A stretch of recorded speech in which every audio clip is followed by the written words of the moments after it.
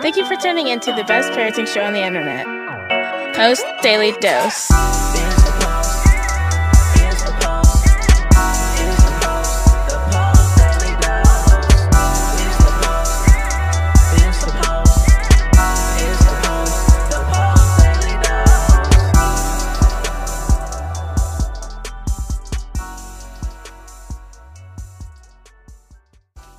Hey, good evening, Facebook family, and welcome to another episode of Post Daily Dose with me, your trusted parenting advisor, faithful guidance servant on the healing journey. What's my name? Big Papa Brian Post. Hope everyone is having a wonderful Wednesday. Sometimes I forget the day of the week. And I hope you've been having a really good week. It's hump day, right? And it's almost evening for most of you, and it's night time for some of you, and it's morning time for others of you, because it is coast to coast all around the world with Big Papa Post. So today I thought we'd talk a little bit about the chaos of spanking. A little scenario came up with one of my family coaches working in a home with a grandfather raising his two grandsons, and I will say that I think he's just really stressed, because he got really upset with her because the coach, who obviously is following a post-parenting model, a love-based model, and felt like she's letting the boys get away with too much and she needs to be using the paint stick. This is what he threatens his grandsons with, and got really stressed with her, escalated voice, etc., and threatening to fire her and not allow her to come back if she was not willing to make them do what they needed to do the way he does it. And she said, because I called her, and she said he could not hear that I'm still getting the end result. I'm still getting them to do what it is I need them to do, without having to hit them, or without having to yell at them, or without having to threaten them. And so I thought, and I talk about this in all my lectures, the definition of discipline is to teach, not to punish. That if you want to be an effective disciple, then you want your students to have clear thinking and effective short-term memory. Just talked about that the other night. But,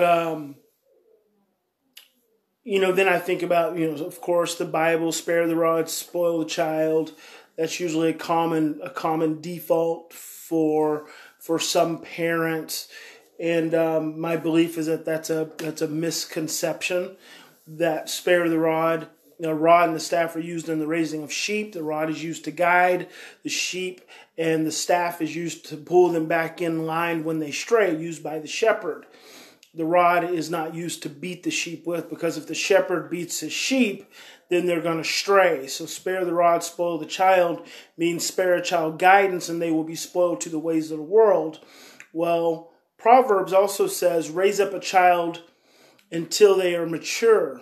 Raise up a child until they are mature, and then they will not depart from it. So guidance, raising, discipline is a process.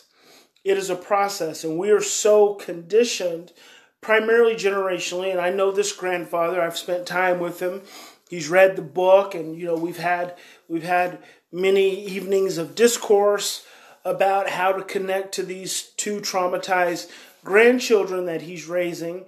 But I know that when she told me the way he had behaved, the first thing I thought is he's really stressed, because, and it probably has nothing to do with those boys at all. And so then I asked her, I said, how is he finding out that they're not doing things exactly when you want them to do?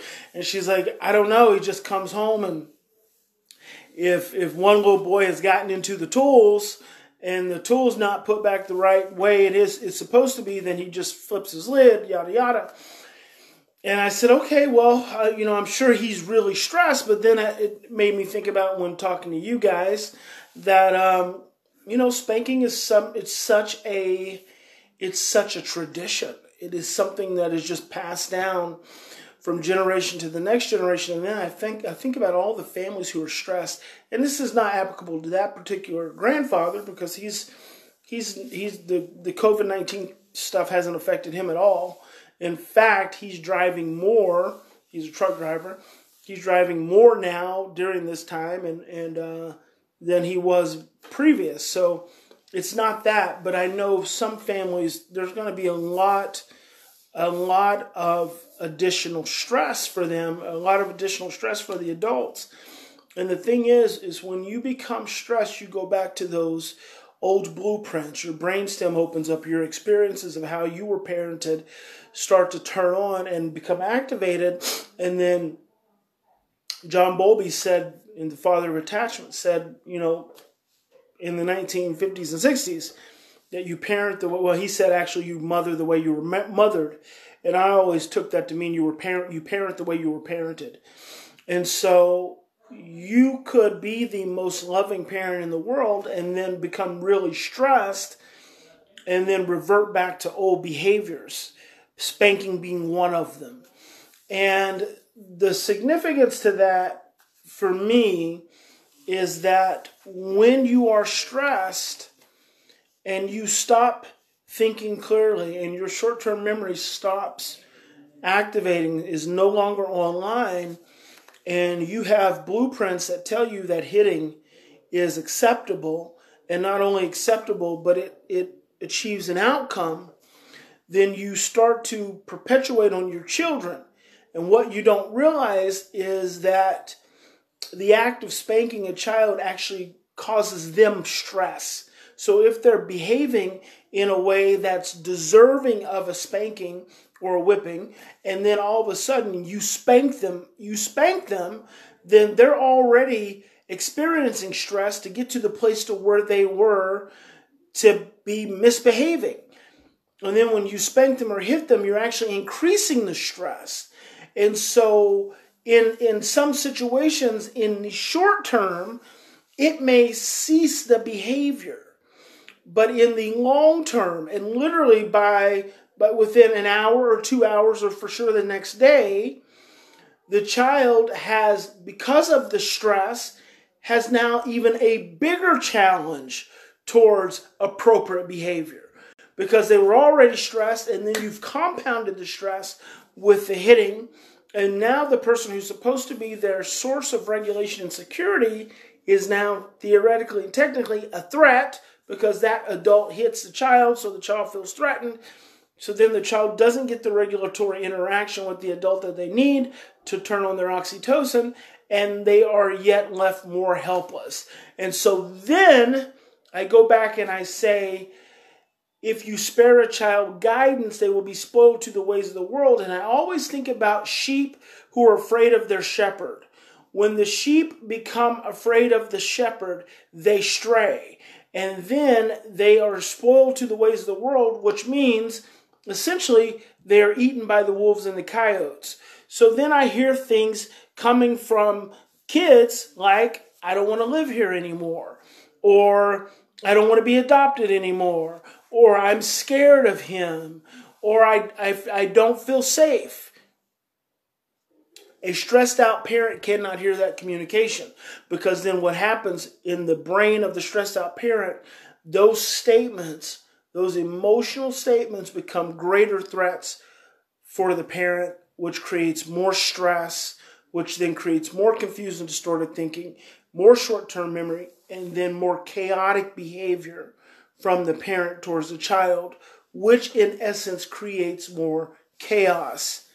Spanking comes from a place of internal chaos. Spanking comes from a place of internal chaos. And the internal chaos it's coming from is in your brainstem, and it's in your cellular system. You've probably got serious blueprints of stress and fear that arise from your own history growing up. And I saw a quote the other day that, we say that we can raise our children the same way we were raised, and that's another way parents used to justify hitting their children. But the reality is our world is different now than the world that we grew up in. And it's sad it's sad because the world we grew up in was one that really didn't even require spanking. But that's what our parents used because it's the only thing they knew. The world that many of us grew up in was pretty calm compared to the chaos that we live in now. So now you fast forward, 30 years per se, and you've not only got children dealing with the same amounts of trauma, you have parents dealing with the traumas that they've come from. Now we live in a society that is mired in trauma, and then we continue to use old practices and old methods to try to change current behaviors, and it just makes it more challenging. It is almost setting you up. It is setting you up for future failure with your child, because the more you spank your child, and a lot of parents start really young. And I always say to parents, you can spank your child while they're young. You can spank a traumatized child while they're young.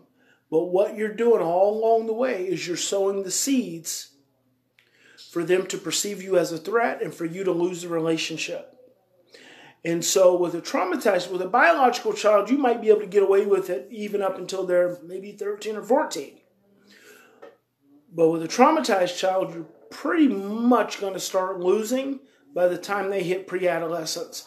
Because if that's their experience with you all the time growing up, it's just reinforced the trauma that they already showed up in your life with. And it makes them have that much less trust for adults who are supposed to be the people protecting them and taking care of them.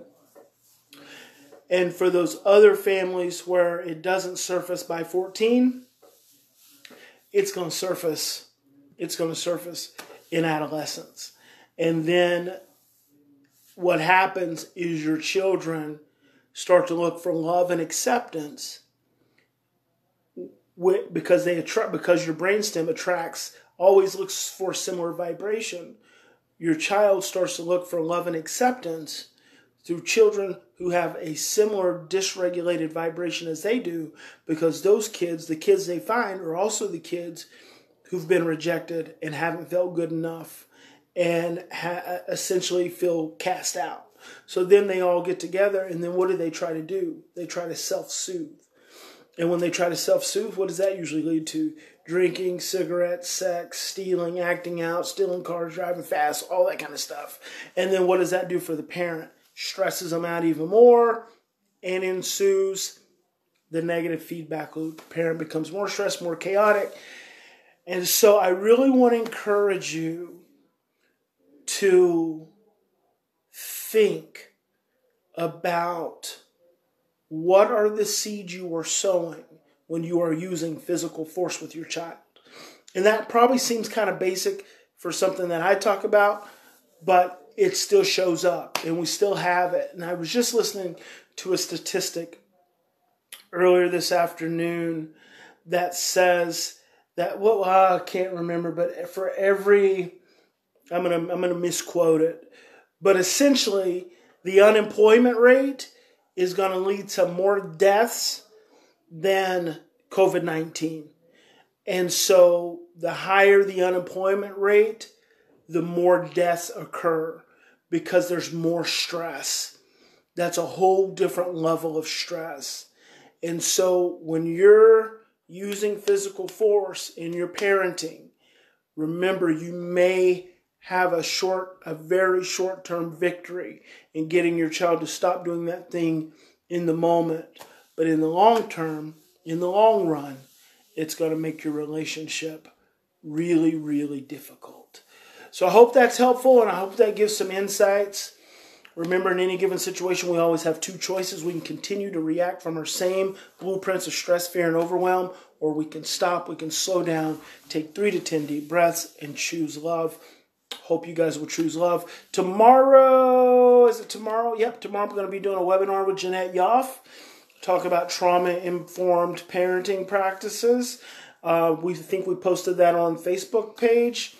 And then I've got another guest. I was a guest on another parenting series. I need to send that out so you guys can have access to that too. So if nothing else, I've been talking up a storm to a whole lot of people during all this process. God bless you. Big Papa loves you. You guys have a fantastic evening, and I'll see you tomorrow. Join us live on weekdays at 6:30 Central Time on Facebook at the Post Institute. Don't forget to get your copy of Brian's best-selling book, From Fear to Love, on promotion. Just pay shipping and handling at www.feartolovebook.com.